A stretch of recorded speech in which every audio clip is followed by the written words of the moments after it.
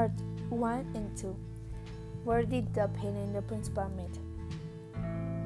It's a mystery as we get to know people from nothing.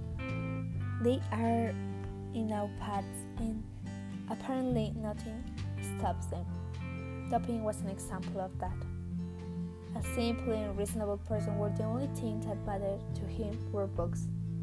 I guess because reading is knowledge. One day from nowhere, I found him in a bookstore. And not of those typical people who just want to pretend to read. I found him looking for a book that I was also looking for. It struck me so much that the second time I met him, I invited him to live in my house. I was so interested in his way of being. I think it complements me.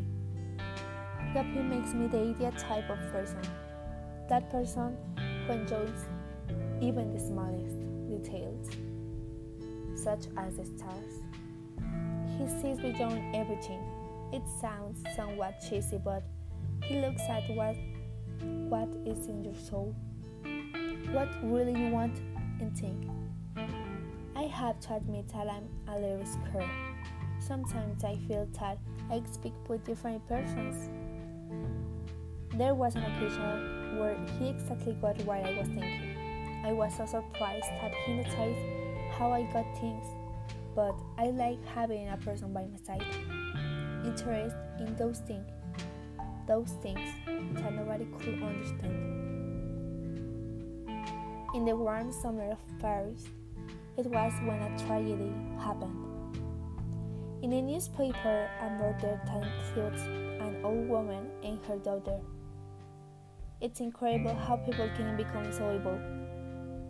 Reading that newspaper arouses many feelings and thoughts within you. To think that his had never happened and that nothing has just been done by someone without leaving a trace. It's a bit frustrating. Dupin and I read it. We read how they had left their bodies in places and with very strange characteristics.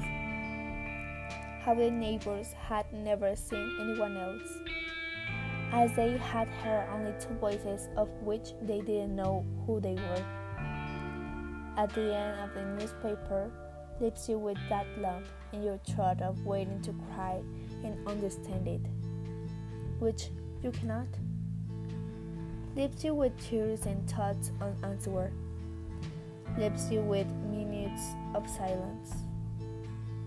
Dupin and I didn't know what to do. I thought that the truth was no solution for that, but he clearly didn't.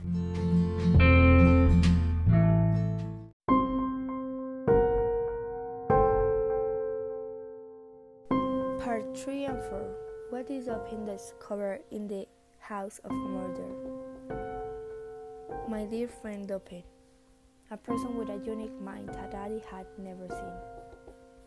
After seeing the newspaper, Dupin and I took a break. We had to process that whole situation. Dupin was sure there was an exact answer, that even the impossible was possible. Dupin and I went to check the house. First, we walked around. As we imagined, it would be full of people, and then we entered to the house.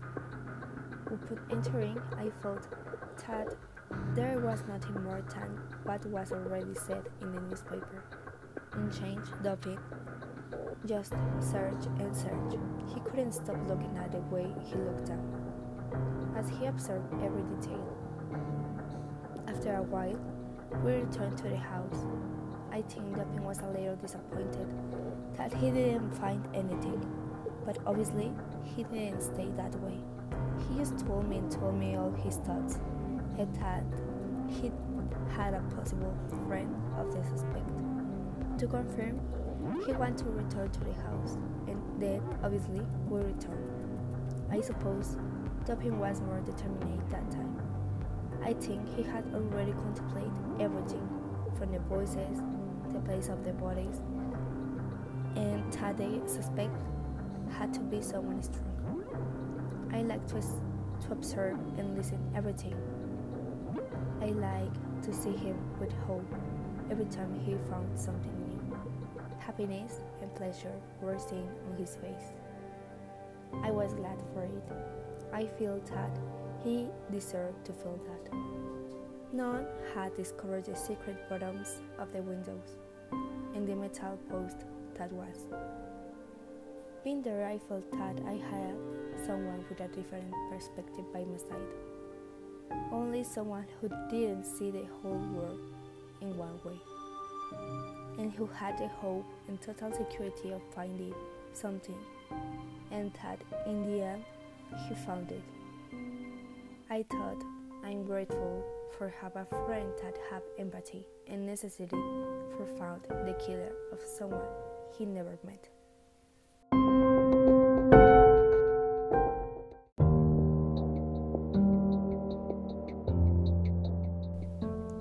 Part 5 and 6.